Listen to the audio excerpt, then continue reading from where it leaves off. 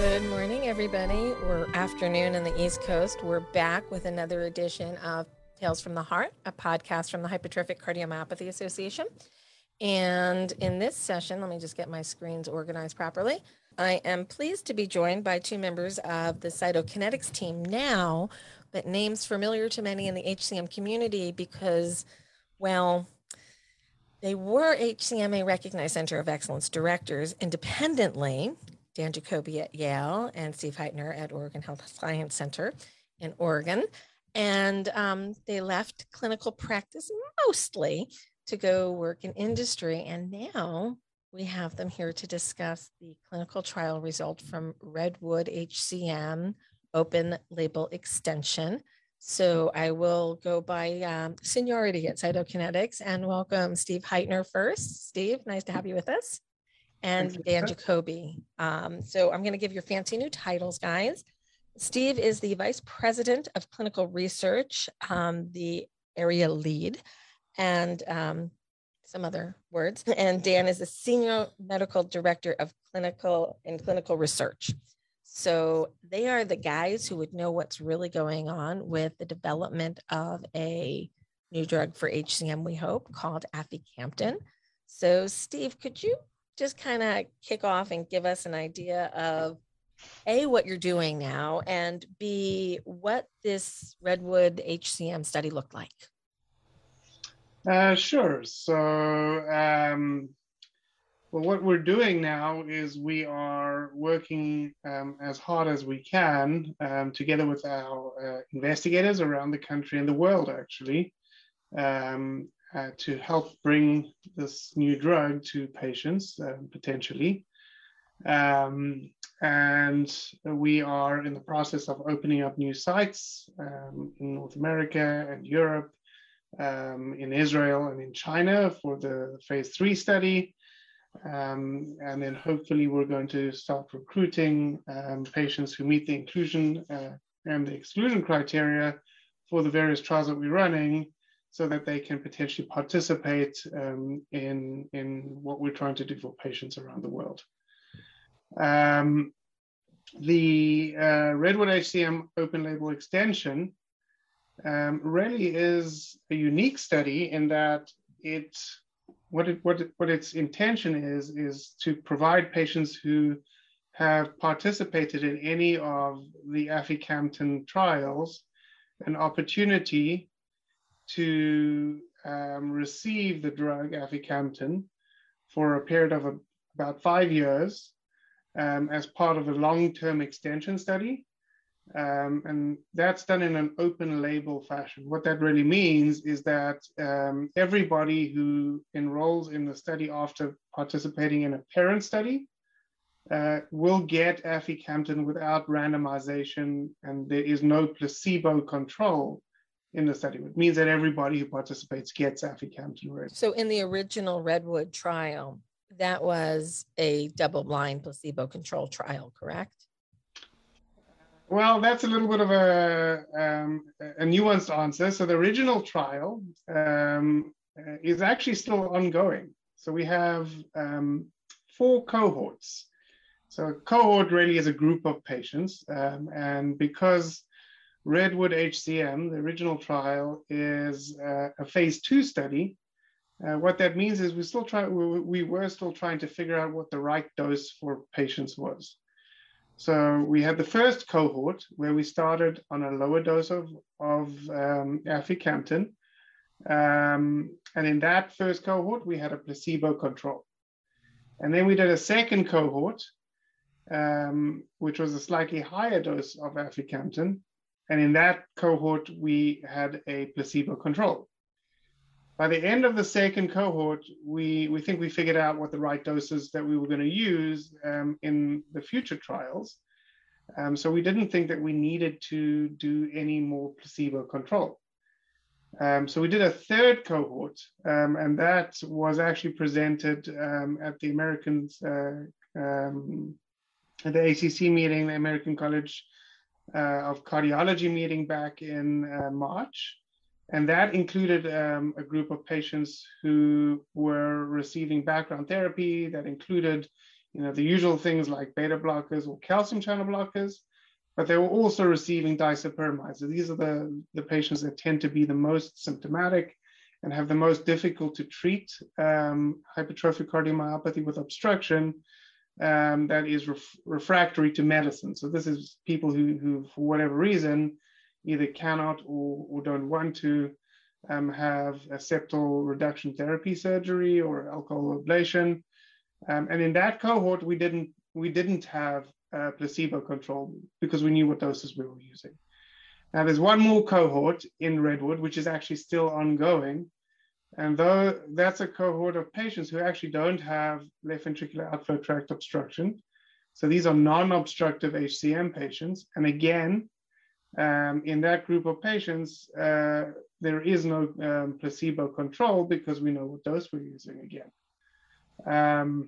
So yeah, like I said, it's a bit of a nuanced answer, but that's the short story. Those nuances are important so that patients understand that this was not just let's throw a drug at somebody and see what happens.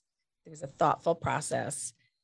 You learned more, you did more, you learned more, you did more, and now this is where we are.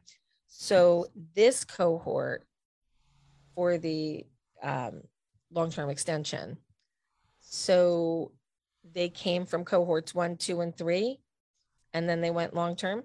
Okay. Exactly.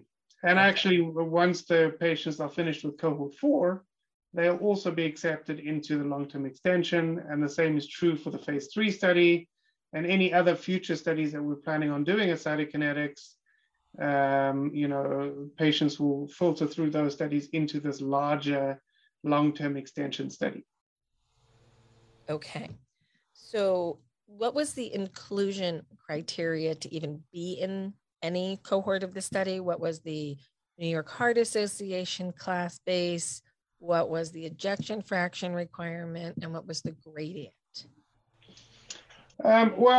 So because it's a long-term extension, it's a little bit different to your usual clinical trials in that really the main inclusion criteria was that you had to have completed the parent study. So you had to go through, in this case, most of the patients went through cohorts 1, 2, and 3 in the Redwood HCM parent study.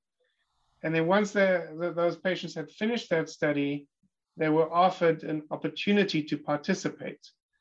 Now, there were some exclusion criteria because we didn't want to put patients necessarily at risk if something had happened, during the parent study or during life, or they had changed their minds or whatever. So, the first main inclusion criteria was that you had to have finished the parent study. And then the subsequent exclusion criteria were that you couldn't have had a problem that, you had a severe drop in your ejection fractions, for example, or you had a surgery in the recent, the interim, or you didn't want to participate, or you were planning on having a family or something like that. So those were the main exclusion criteria. Okay. So as a whole, for the main Redwood, they needed a gradient of over what to get into the trial? Oh, okay. Yeah. So for the parent study in Redwood HCM, basically people had to have a resting gradient of greater than 30 and a provoked gradient of greater than 50 or a resting gradient of greater than 50. And then in terms of the ejection fraction, you had to have an ejection fraction, that was above normal, which is greater than or equal to 55%. Okay. And they were symptomatic. So they were not New York Heart Association class 1, they were 2s and 3s. Exactly, yeah. So these were people who had persistent symptoms, despite the background medical therapy that their doctors were already giving them. Okay. So now we know who we're talking about. This is the patients, and there were 38 of these people. Pause. Thank you to those 38 people who participated in the trial to this point. We appreciate you. Absolutely. So that's the shout out to the 38. Some of them may be listening. So 30 of them have gone through 12 weeks of open label. So they know they're taking this drug. They know what's happening. And they are reporting back, and 19 of these individuals have been on the drug for 24 weeks. What did we learn? Well, so again, I'd just like to kind of echo the gratitude that we have at Cytokinetics for those patients that have participated in the original trial and those that have decided to continue. And, you know, really we have learned a lot because of them. So the first thing that we've learned is that aficamten seems to be doing what it's meant to for up to 6 months. This is the data that so this is kind of a longer period of time. So, you know, just to remind people, the original REDWOOD-HCM trial was only a 10-week period of time when patients were exposed to aficamten. So we didn't really know whether aficamten would last, the therapeutic effect of aficamten would last longer. We thought it would, but we didn't know that as a fact. Now we know it as a fact. You know, aficamten does what it's meant to do for up to 6 months and hopefully longer. That's part of the purpose of the long-term extension. 5 years of data, we'll see how long it lasts, and I'm sure, I hope that it will be effective throughout that period of time. Number two, we learned that it was very effective at reducing gradients. So the patients who were on the study got their doses changed and adjusted according to the echocardiograms that they had along the way. And those adjustments were actually done by their treating doctors, which was a little bit different than what we did in the parent study, where it was, you know, because it was a blinded study, the doctors couldn't actually make those adjustments themselves because they were unaware of whether their patient was receiving the active drug or the placebo. This study... Let me pause on that one, because that's an interesting feature that the clinician, who would be an HCM expert in this case, was able to look at the echo, see where the gradient was, and see that, well, maybe they could use another 2.5 milligrams or another 5 milligrams or whatever the dosing is. And they could work towards symptom reduction in a personalized way, more like the real world experience that you would have in a clinic working with a patient. Yeah, that's exactly right. That's exactly right. Because, you know, really the philosophy that we have is that we want to give people access to the lowest effective dose. You don't want to give them, you know, too much or too little, but you want to give them exactly the right dose, which is the lowest effective dose. And that is what seems to be happening in this particular trial. And that lowest effective dose is determined by your treating doctor. And you did echoes at week 2, 4, and 6, and then quarterly to watch that gradient and that ejection fraction and make sure that the gradient is coming down enough and the ejection fraction isn't dropping too much. Exactly.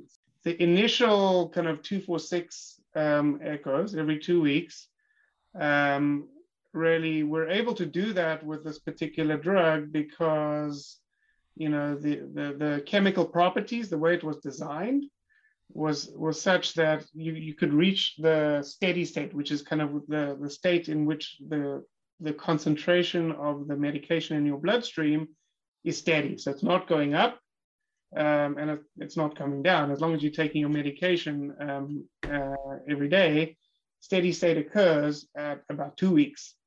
So we know that if we measure any changes on the echocardiogram at that 2-week point, that's what they're going to be most likely. And we can change the dose if necessary. And because we were studying 4 different doses, you know, 5, 10, 15, and 20 milligram doses, we built into the protocol that, you know, people would come back every 2 weeks to allow people to be titrated to that maximum dose if they needed to. I will say though, because, you know, because of the way that things were overlapped, when we first started the REDWOOD-HCM open label extension study, we actually didn't know whether the 20 milligram dose would be safe and effective. Mhm. So for the first few months of this study, patients were only allowed to titrate up to that maximum of 15 milligrams. And there are some patients that we know that probably will benefit from the 20 milligram, and that's now available in the protocol as it is. We did a protocol amendment. So we changed the protocol to reflect the knowledge that we now have, that 20 milligrams is safe and effective. And if you qualify for that 20 milligram dose, you can come in and your doctor will get an echocardiogram and make the changes as appropriate. Are you finding that the dosing is related at all to body habitus, gender? Are there any consistencies that you're seeing in who needs a higher dose? No, I mean, it's really interesting. Everybody's different. Obviously we have different shapes and sizes of bodies, different ethnicities and races and all of those sorts of things. None of those things seem to kind of say, well, if you're a 40-year-old woman who is 150 pounds, this is going to be the right dose for you. That's not how it works. Each individual has a different dose, which is why we have to have a relatively frequent look at what's going on up front. But then what we're seeing, and this goes back to what your original question was, is once you're at that target dose, and your gradients are down, and your ejection fraction is steady, people tend to stay on that dose for at least a 6-month period that we've been tracking this. I also will say that there are some patients that have gone beyond that 6-month period. We didn't report on that data because there aren't that many of them. And there needs to be like a critical mass of people at a particular point that we can kind of say from a statistical standpoint that things are looking good. Fantastic. So we've seen at 12 weeks a reduction in gradient of 28 millimeters of mercury, and at 24 weeks, 32 millimeters of mercury. So for baseline, they had to be at 50 to start. We're cutting gradients in half or more, which then brings them typically down into an area where they may not have symptoms related to obstruction any longer. Is that the hope of what we're trying to do here? Yeah, and that is the hope. The one thing I will caution people who are watching or listening to this is those are averages. So there are some people who have less of a reduction, and there are some people who have more of a numeric reduction. But that's really because if you imagine that you might be a patient who has a resting gradient of 30 and a provoked gradient using the Valsalva maneuver, let's say, 55, and we start you on a low dose of aficamten and those gradients go below that threshold of 30 and 50, then you're only going to have like a 5-point reduction in your resting and maybe a 10-point reduction in your Valsalva gradient, whereas somebody who starts with much, much higher gradients is going to have a much bigger drop. So the way that I would advise people to think about this is almost all of the people that were treated in Redwood Cohort 2 achieved the target of becoming a hemodynamic responder. And what that means is those people crossed that threshold and are no longer considered, to have severe obstruction, and traditionally wouldn't be offered things like septal reduction therapy because they wouldn't qualify anymore. And in the open label extension, we're seeing, if you look at, all the way out to 24 weeks, the average reduction puts the average person below both of those thresholds also.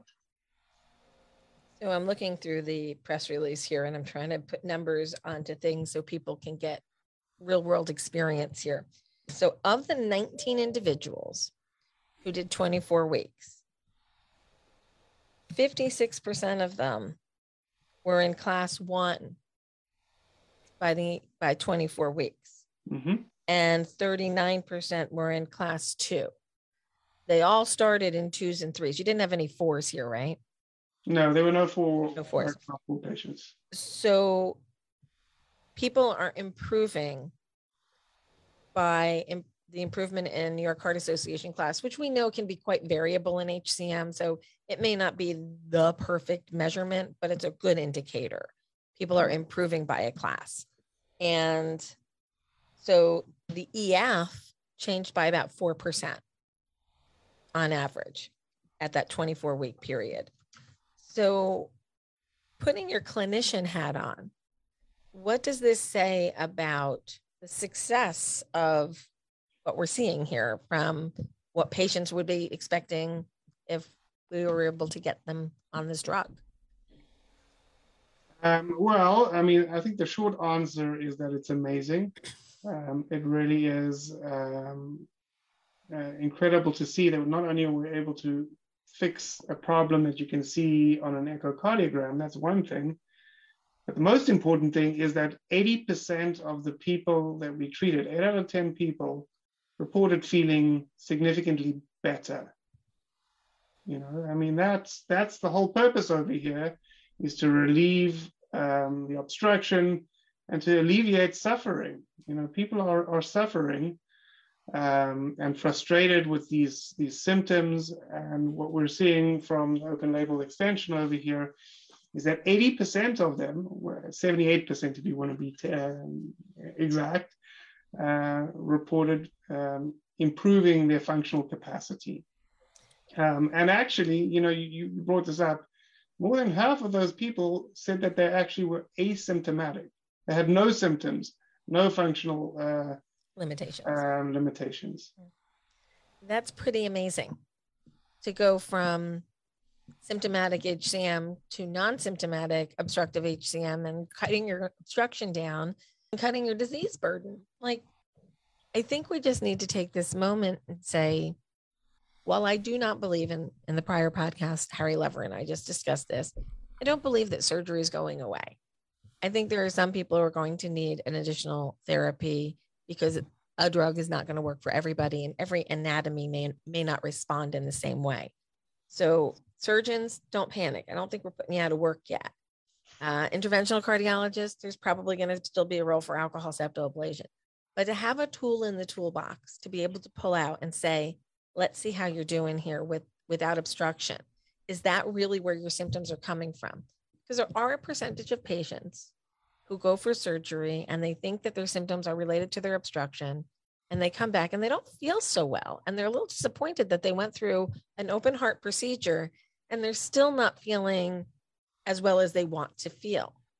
Yeah. We'll know who the responders are going to be because the obstruction is causing their symptoms if we're able to start with a drug that can get rid of it for most and try that first potentially before having somebody have to go through surgery.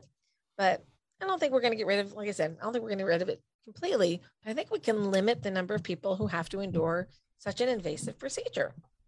So, I mean, I'm glad that you brought that up because, you know, when I was at the university, I used to use disopyramide a lot to do that. The only problem is that disopyramide, you know, obviously it has significant side effects, but it doesn't really work as reliably as these new agents that we now have. Because pulling the trigger on a septal reduction procedure is a big deal. It's a big decision. And I always wanted to kind of know as best as I could, and it wasn't perfect, but I always wanted to know that if I was making a recommendation to my patient, that recommendation was based on as much you know, information as I could possibly get. Yeah, absolutely. So what else do they need to know about the trial before we pitch to the next part of the conversation? Okay, well, I think that the other piece of information which is important is that, yes, we fixed what looked like was a problem on echocardiograms for most patients, and people tended to feel much better. But we also noticed that some of the blood tests that we do in order to kind of make scientific measurements of things like wall stress, which is a kind of, it's a hormone that your heart secretes in times of stress and stretching. It's called NT-proBNP. And when those levels are going up, it means that your heart is unhappy, I guess. And that went down by 70% at 3 months. And then the other thing is there's another marker, cardiac troponin, high sensitivity troponin, which is a measurement of, traditionally it's used to measure heart attacks. If you go to the ER with chest pain, they often would check it. But the high sensitivity measurement actually measures very kind of minute damage to heart muscle cells. It's very sensitive. And when that level is up, it means that I guess the heart cells aren't that happy either. And it seems like aficamten reduced that level by 20%. That was a significant reduction also. And then I think that another very important aspect of this long-term extension is looking at the safety. So it's very nice to kind of show that the drug is effective and it does all these nice things, but it also really has to be safe. We wouldn't want patients to be taking a drug which is not safe. And I will say that the safety profile that we've got from these 38 patients does seem to be very encouraging. And the one that everybody really worries about is whether we could drop the ejection fraction too much. And I will say that in the 40 or so patients that we've had up to the 6 month period, there was one individual who did have a problem with ejection fraction. I will say it wasn't really, the investigator felt that it wasn't because of the medication. This individual dropped their ejection fraction to just below 50%. In the setting of an episode of atrial fibrillation that was in the past, the person had a history of paroxysmal atrial fibrillation that came and went. And in the past, the ejection fraction had dropped below that 50% point with an episode of atrial fibrillation before that even had aficamten. Right. The same thing happened while they were on the study. That person is now back on aficamten without any issues whatsoever.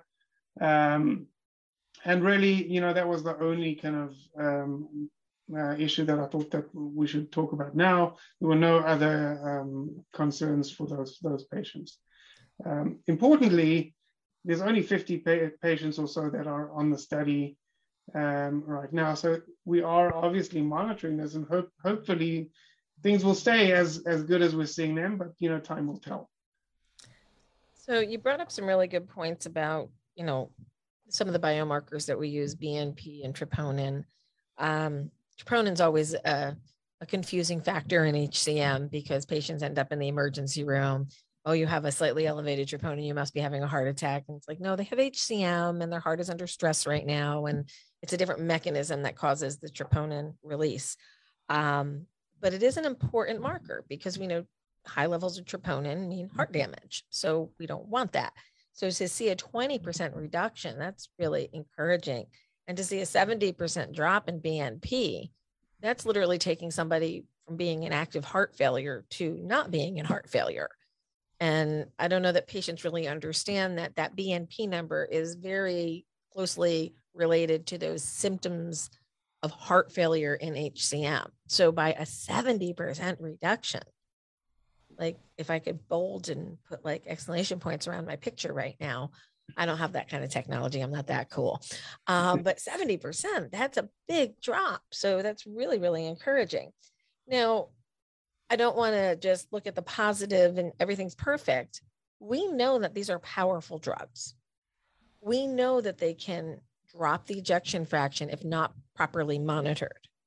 And we've seen in the other version of a myosin inhibitor that's already to market that there's a REMS program specifically looking at, we're going to keep doing echoes. We have to do serial echoes. We don't know enough about how these drugs are going to act over time. So we're watching that really carefully because safety is the most important thing.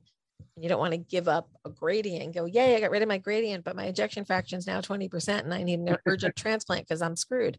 So we want to balance that.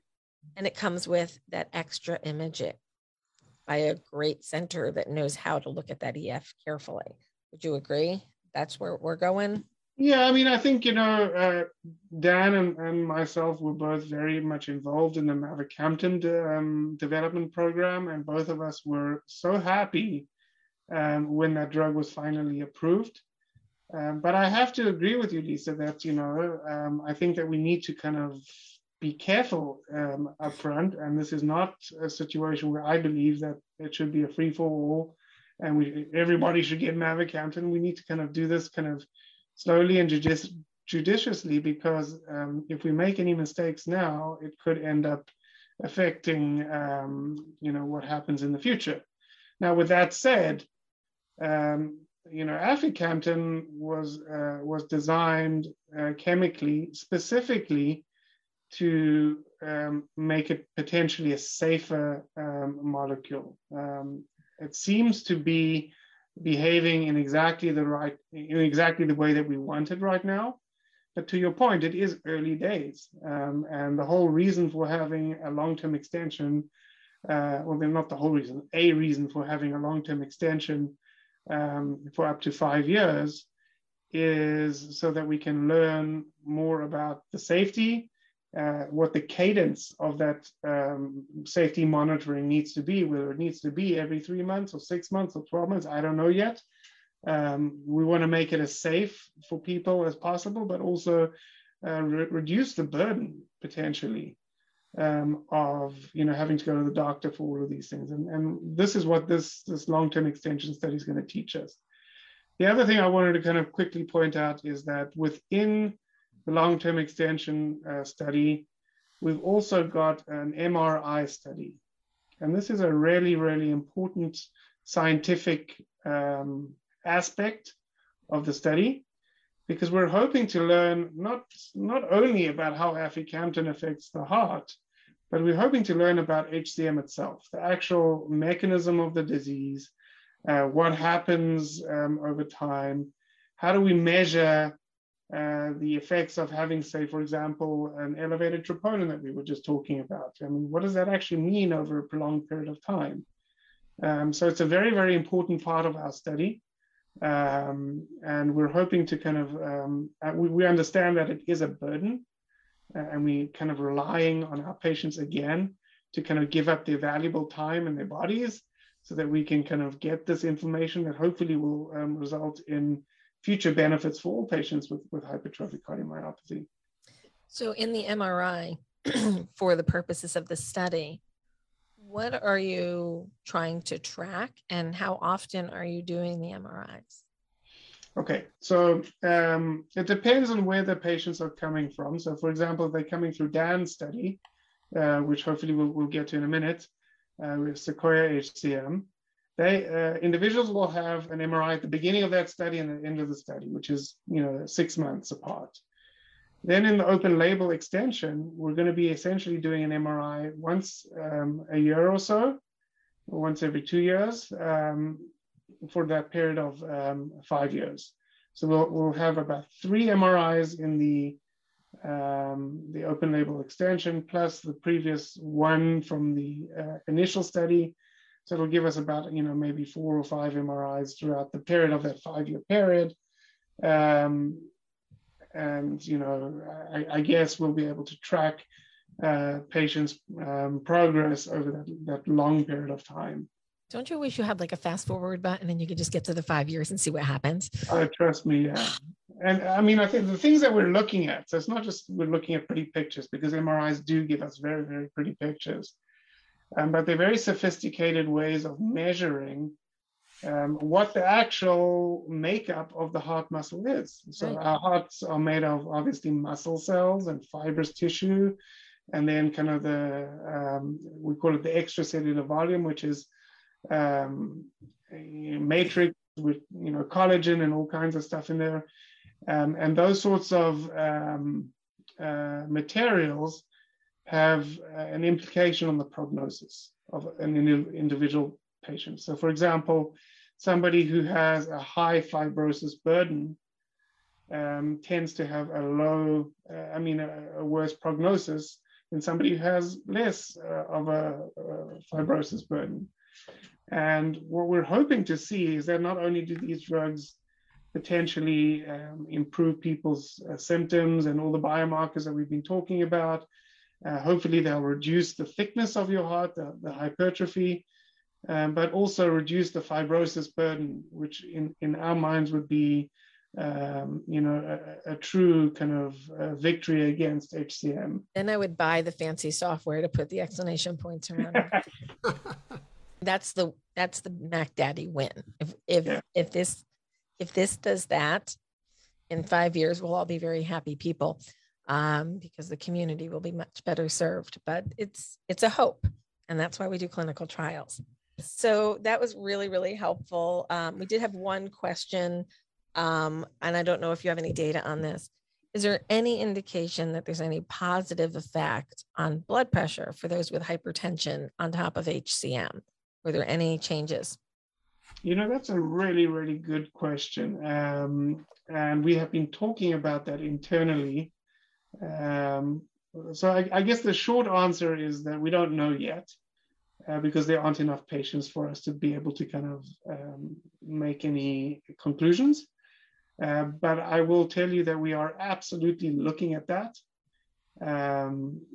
because I think that that would be a really interesting finding. Is if we reduce the gradients with this new medication, does it also result in kind of improvements that people don't traditionally ascribe to having hypertrophic cardiomyopathy? Okay, so I have my own protocol that I want to put together, just pitching a concept here. I'd love to see an exercise prescription given on top of this once you get them to maximum dose, to teach them how to exercise again. Because a lot of people, when they have obstruction, they just become more sedentary. And even if the symptoms of obstruction goes away, it's kind of hard to bring them back to those good habits that they kind of put on the shelf for a while because they didn't feel safe exercising. So if we could get people to just start moving again, I think you would see BMI come down a little bit, and maybe some of the hypertension go away, because some of these patients have put a little extra weight on them. So I pitch that you guys fund an exercise prescription and help patients learn how to exercise again. And then you have a lifestyle modification on top of the therapeutic, and they work together. We'll just call it the Lisa trial. I think that's a great idea. I mean, it's one thing to kind of just test the efficacy of the drug, but also, I guess, like focusing more on, the bigger picture. And if we could demonstrate that was additive, I guess, and there's an incremental benefit, that would be fantastic. So yeah, we'll talk about that offline. Okay, so Dan's been sitting quietly and just listening and chiming in a little bit. So Dan, you left us from Yale, and you went to industry, and now you get a clinical trial to run. So you're like all HCM all the time. See, I love this. When they left their full-time gigs in clinical, I'm like, this is good for us. I like this. These are our guys. They're going to take care of us. So can you tell us a little bit about Sequoia? What is this trial? Where can people find out about it? And how can people enroll? So what's the design? Yeah, well, actually, before I say that, let me just get back to kind of how you started, because one of the things about HCM is it's a community. I mean, you know that more than anybody. It's not just a community of patients. It's a community of all the people who are interested in trying to help. And there's a provider and an investigator community also. And one of the things that's been really amazing is to discover that whether working at an academic institution like Yale, working at Cytokinetics, myself and all of my colleagues, our vision and our mission has not changed, and our friendships and goals and desire to help patients with hypertrophic cardiomyopathy has not changed at all. It's actually even more, I feel it even more intensely now. So just wanted to make that comment. Yeah, I like that. Yeah. Works for us. So Sequoia is the phase, what we call phase 3 study for aficamten. So the way these drug development studies go is you need phase 1, which is sort of really just looking at how the drug works in normal people and figuring out some of the dosing and some of the potential effects, pharmacodynamic effects, the effects of the drug in relation to what it does to the patient in the safest possible way. And the phase 2 is what you're just talking about with Steve, as he explained it, dose finding, looking a little bit at efficacy, and you use that information to build your phase 3 study. And the phase 3 study is the randomized, usually randomized, placebo-controlled, long enough study to really determine whether the drug does something useful for people or not, and whether it does it safely. And if you do the trial right, and you get the result that you hope for, which you don't always get, then you can take that information along with the phase 1 and phase 2 and preclinical studies and bring it to the FDA and let everybody have a look at it and see if it looks like the kind of medication that should be available to patients to take. So that's what Sequoia is. Obviously, we're using California trees to name our studies, Redwood and Sequoia. And Sequoia is a 24-week treatment trial for patients with New York Class 2 or Class 3, so patients with sort of mild or moderate symptoms, and the same kind of outflow obstruction that Steve described for Redwood. 30 at rest, 50 with provocation. Randomized to one of 4 doses of aficamten, 5, 10, 15, or 20, versus placebo for 24 weeks. At the end of which there's a brief period where you come off of what we call the investigational product. We don't know, no one would know what they're on, so we call it investigational product.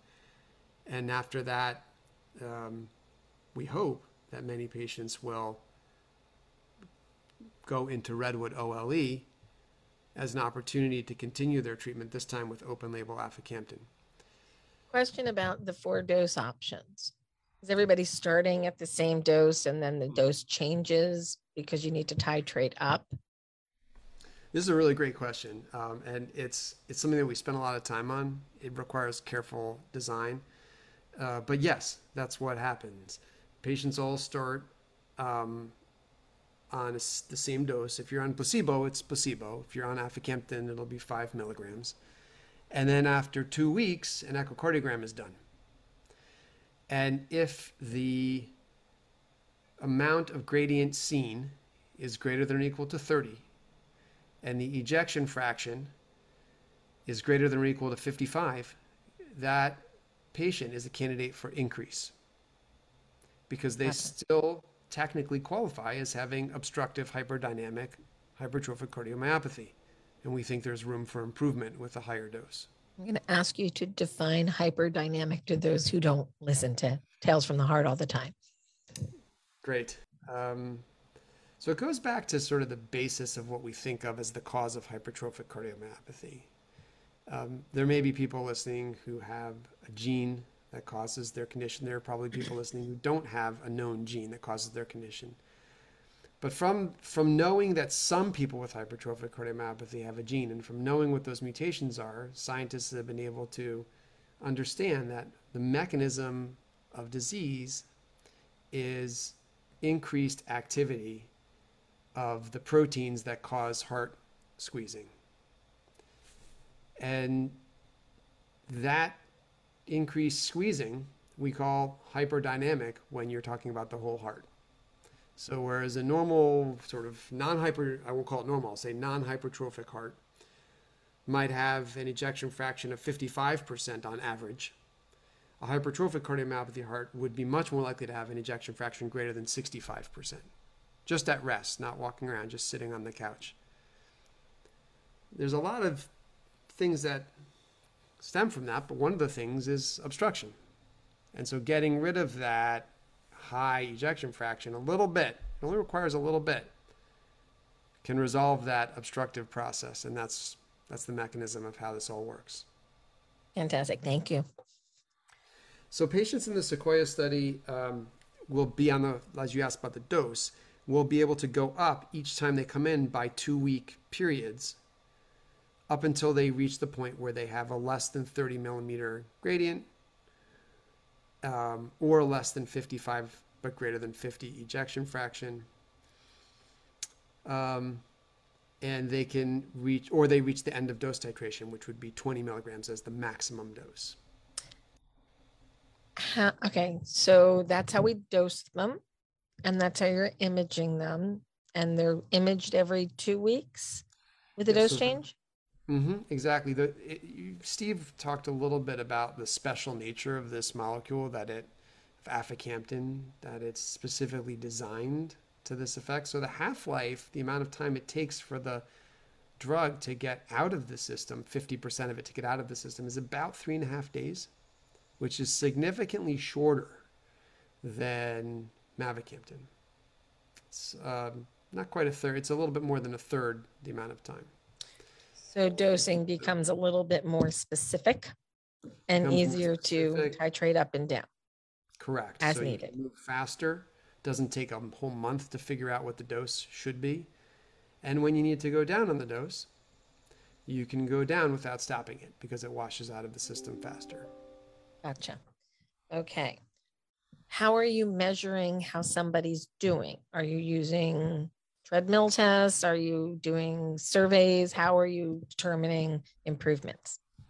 Yeah, so that's super great that you brought that up. Actually, we're doing both, to be honest, because we need to really assess the effect in all ways. But there's something in every clinical trial called the primary endpoint. And you have to get to the primary endpoint in order for a study to be positive or to show that it does its thing. And in this case, that's exercise test. That's metabolic exercise test where you breathe in and out of the tube. A lovely mask. Everybody loves that test. I did it myself a couple of weeks ago for a test. Oh. After that, right after that, we have two very important endpoints. One of them is the KCCQ, which is Kansas City Cardiomyopathy Questionnaire, which is a very straightforward questionnaire that asks about a list of symptoms. It's very, very well studied. And the other one is New York Heart Association. So one is what we call patient-reported. That is, the patient reports on the KCCQ how they're feeling. We look at that as a patient opportunity for us to understand how the patient's feeling. And the other one is New York Heart, which is the physician or PA, whoever's taking care of it, says, oh, how are you feeling? You report it, and then they grade you as 1, 2, 3, or 4. So those are the criteria. Okay. I'll give you, I'm going to pause the clinical trial on this. What I wish would be classified as well is stability in New York Heart Association class, because we don't think of that as an important factor. However, with HCM, because we can have such variable symptoms, I think a stability of New York Heart Association class has value, maybe not equal to an improvement of a class, but it has value to the patient community to be stable and not worry that I'm a New York Heart Association class 2 today, and I might be a 3 tomorrow because I did a lot of work today. Tomorrow might be bad. And that's how you live with HCM, is trying to balance that. But to know that you can constantly be a 2 and understand what your reserve is and what you can do is valuable. So hint, hint, nudge, nudge, the patient community values stability. Just putting it out there. Maybe I'll jump in there and go back to the open label extension study. We did look at that actually. So maybe the patient community will appreciate this, that everybody in the study either stayed stable or improved. There were no people who had a worsening of their New York Heart Association functional class. In the study, there were just a couple of patients who stayed stable and everybody else improved. Good. Okay. So back to Sequoia. So they're going to do the exercise test as an endpoint. Are there other endpoints? Yeah. So remember how Steve went through the MRI. So we have a very big interest in helping patients in the community understand what the effect of these medications are on how the heart looks. So we're looking carefully at the echo over the course of the study. And actually, we have a large MRI study as part of this. I did get a question about MRI in this current trial and in the past. Does having an ICD impact your ability to be part of the MRI arm? So at this time, we have a protocol that does not allow for ICDs to be part of the MRI, for patients with ICDs to be part of the MRI study, because there are certain types of images that the MRI can't accurately get. Although you can get a clinical MRI, and it actually can be quite good with an ICD. For the purposes of the study, there are very specific parameters that need to be looked at in all the patients, and they become hard to look at in certain ICD patients. And So unfortunately, not included. Just to give people who are listening an idea, you can have them safely now, MRIs with ICDs, but there tends to be, because you have this non-human piece of you, this device, and it's titanium, it gives like a washout, and you don't get those crisp images that you would for somebody without a device. So you can still qualify for the study, as I understand it, but you just wouldn't be in the MRI arm. Yeah, thanks for clarifying that. Absolutely. We want everybody to, with obstructive HCM, to be part of the study if they can.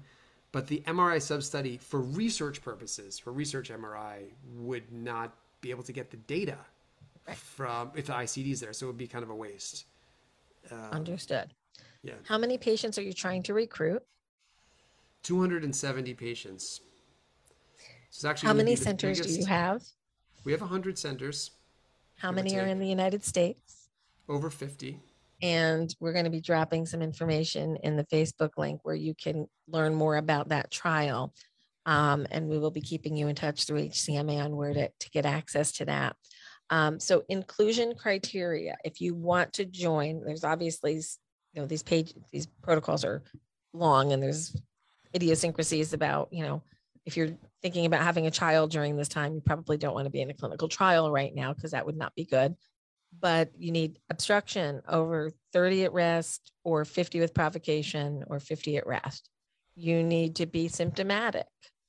You need to be willing to have how many visits over the 24 weeks? I should have had this wired. I'm not sure of the exact number. Steve, probably at least, probably 5 or 6 visits? You're on mute, Steve. It's a few more than that.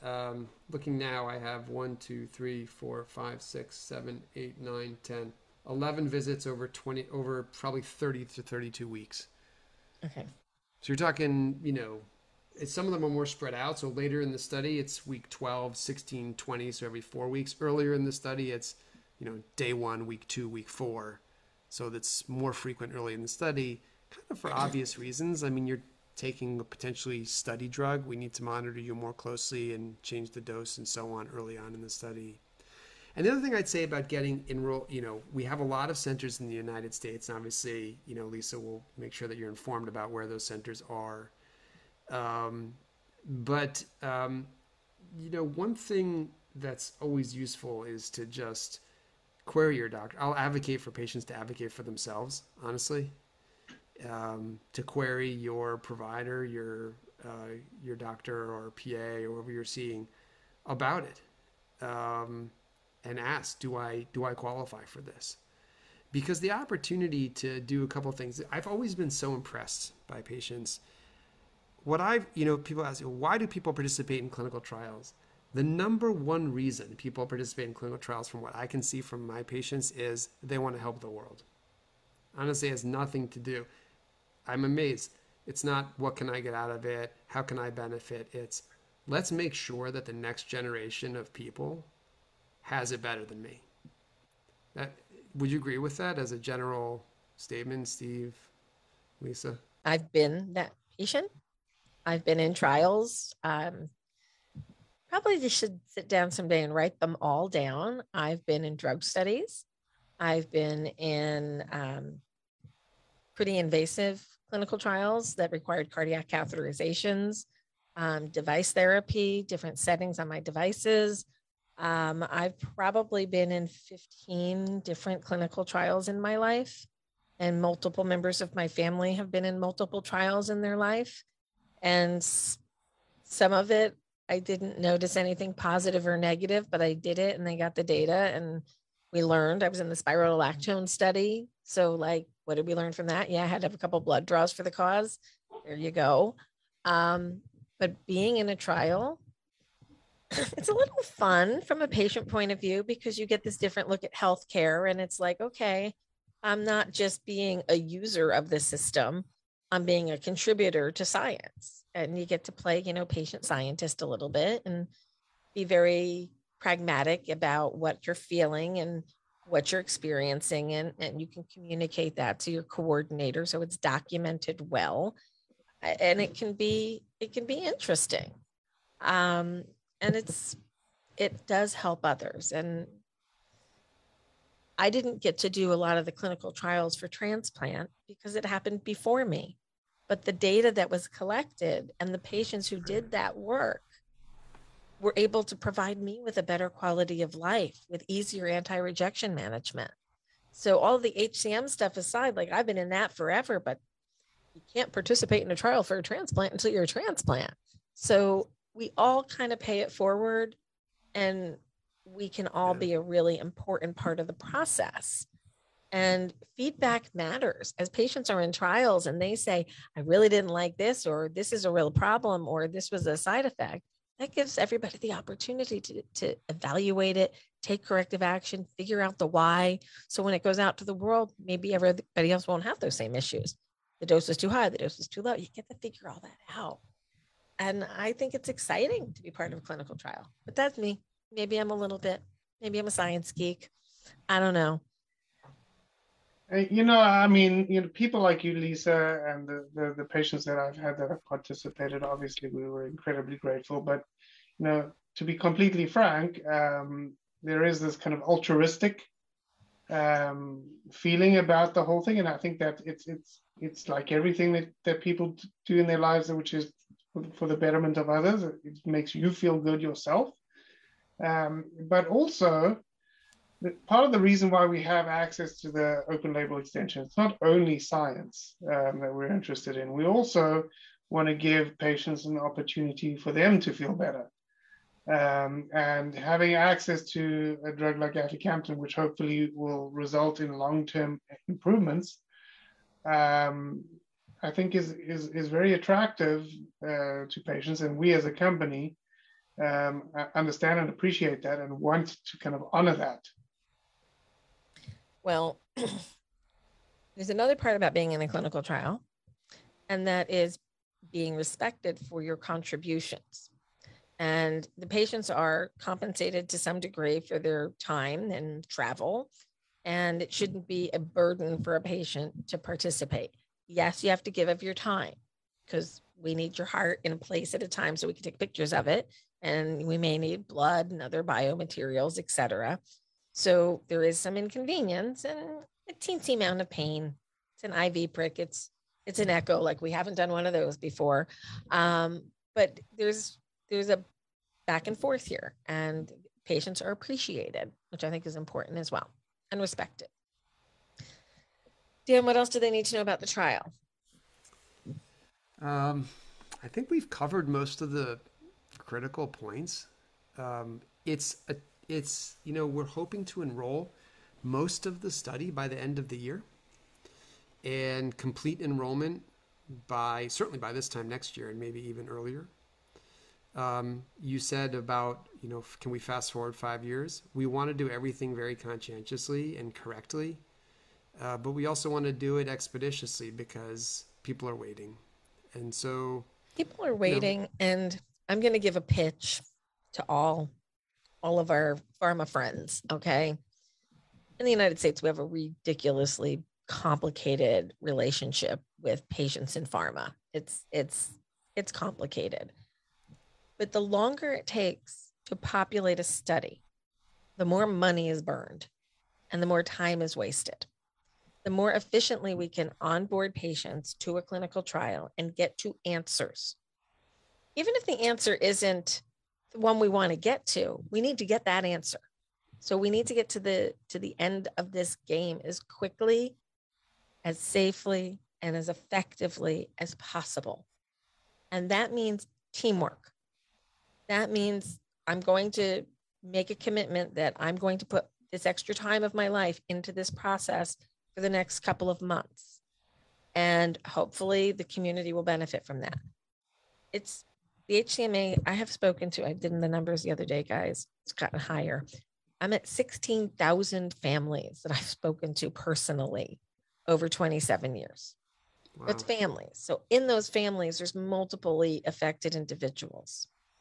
So if less than 1% of all the people that I've spent 27 years of my life serving and helping step up and be part of this clinical trial, less than 1% of them, we can get to an answer pretty quickly. So we're going to do what we can to make sure people understand where to get involved in a trial, how to communicate with their clinical trial coordinators, how to find out if they're the right patient or not. We're going to help you as much as we can, but you got to answer the phone when they call. You've got to ask. You have to show up. If you're going to commit, make sure to the best of your knowledge and ability, we know things happen in life, that you can follow it through to the end. Because nothing is worse than putting all the time and money into bringing somebody in and then having them drop out in week 7 because they didn't realize it was going to be this much time or life got in the way. You got to schedule your life around this. It's a major commitment. And we appreciate you for doing it. I've done them. I've put myself out there, and I'm asking others to do the same. What else do they need to know?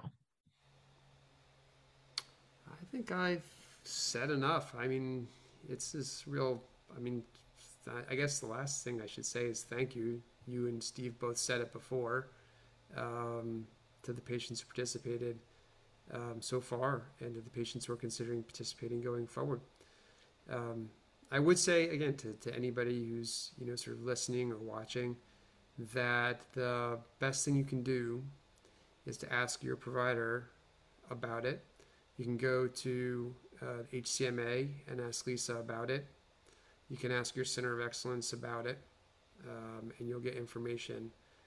Steve, is there any other resource that you would recommend for people who are interested in one of our studies?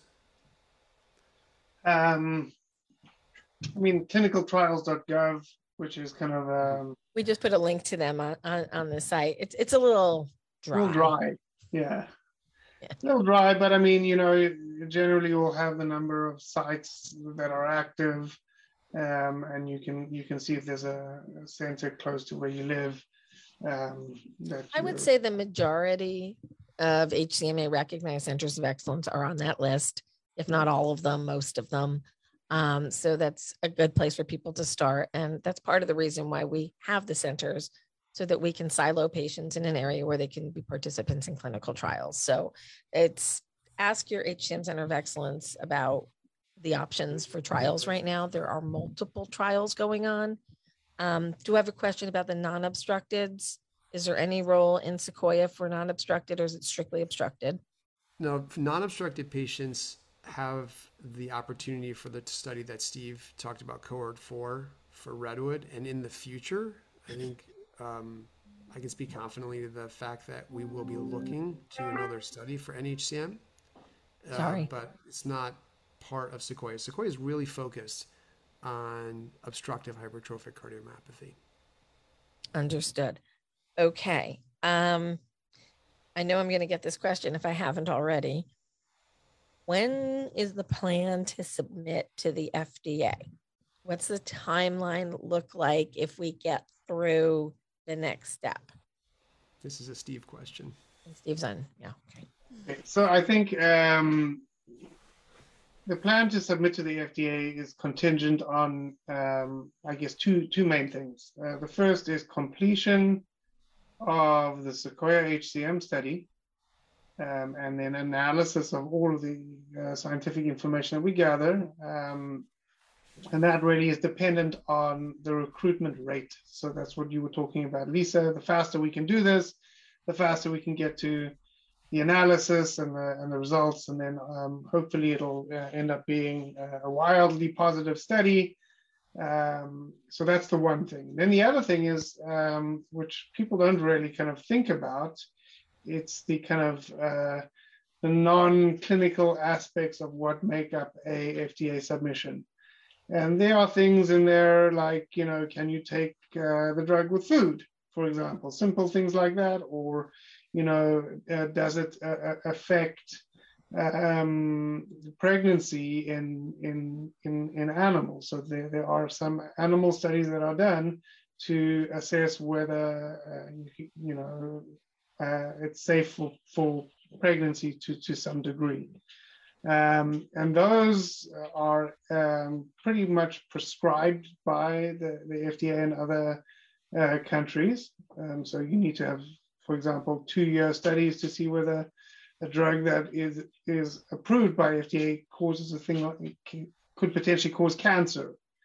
So these are kind of safety and toxicology and pharmacology studies that are ongoing in the background that patients and people don't really know about.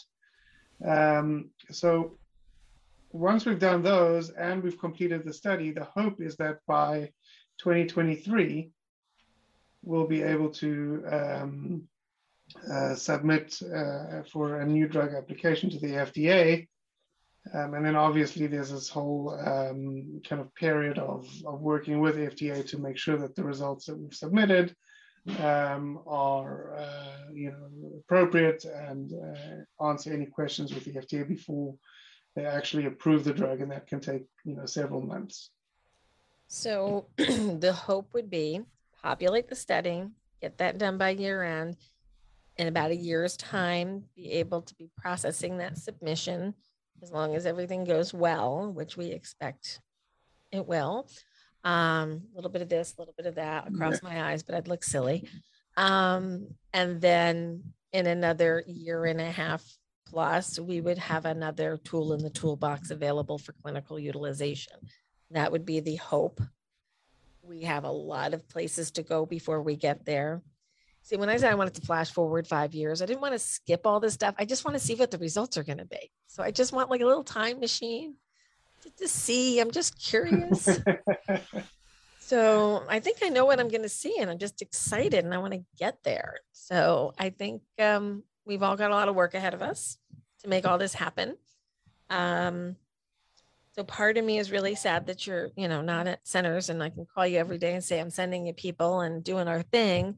But another part of me is really happy that you're where you are doing the work that you're doing on this whole bigger level for all patients, regardless of whether they get to see you guys clinically or not.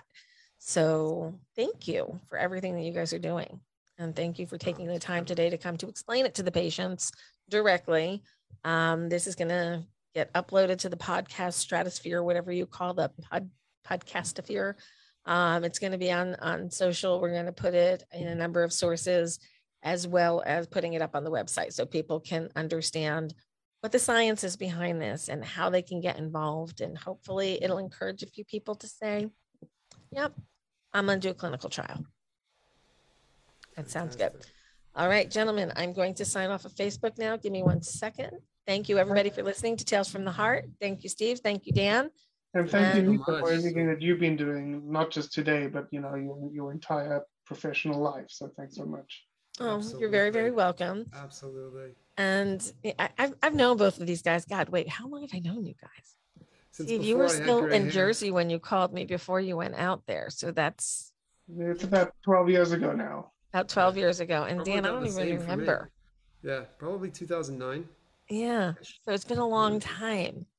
And so much has changed and so much more to do. But guys, thanks for everything. Have you enjoyed this episode of Tales from the Heart? We hope so. Please visit us at 4hcm.org, become a member, become a donor, become a volunteer. Great news, everybody. HCM Academy is now available online.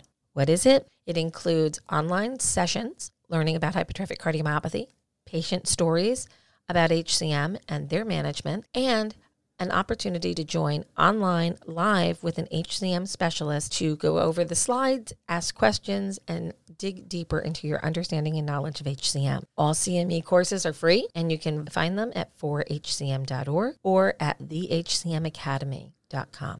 The Big Hearted Warrior Tour continues. For the latest dates, please check 4hcm.org, and thanks to our sponsors, Bristol Myers Squibb, Cytokinetics, Invitae, and Boston Scientific. Did you know discussion groups are available at 4hcm.org. Monday through Friday, almost every day you can find a discussion group. Whether you're interested in learning more about ICDs, pre-myectomy, screening your family, there's a discussion group for you. Even if you just want to learn how to balance your mental health, we have that too. So please join us for one of our live discussion groups, moderated by a peer volunteer, and you can sign up in advance at 4hcm.org.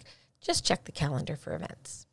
Please contact the Hypertrophic Cardiomyopathy Association at 4hcm.org or by calling our office at 973-983-7429. You can contact the HCMA by email at support@4hcm.org. Tales from the Heart, a podcast from the HCMA, is made possible through sponsorship from Boston Scientific, Cytokinetics, Tenaya, Invitae, and Boston Scientific.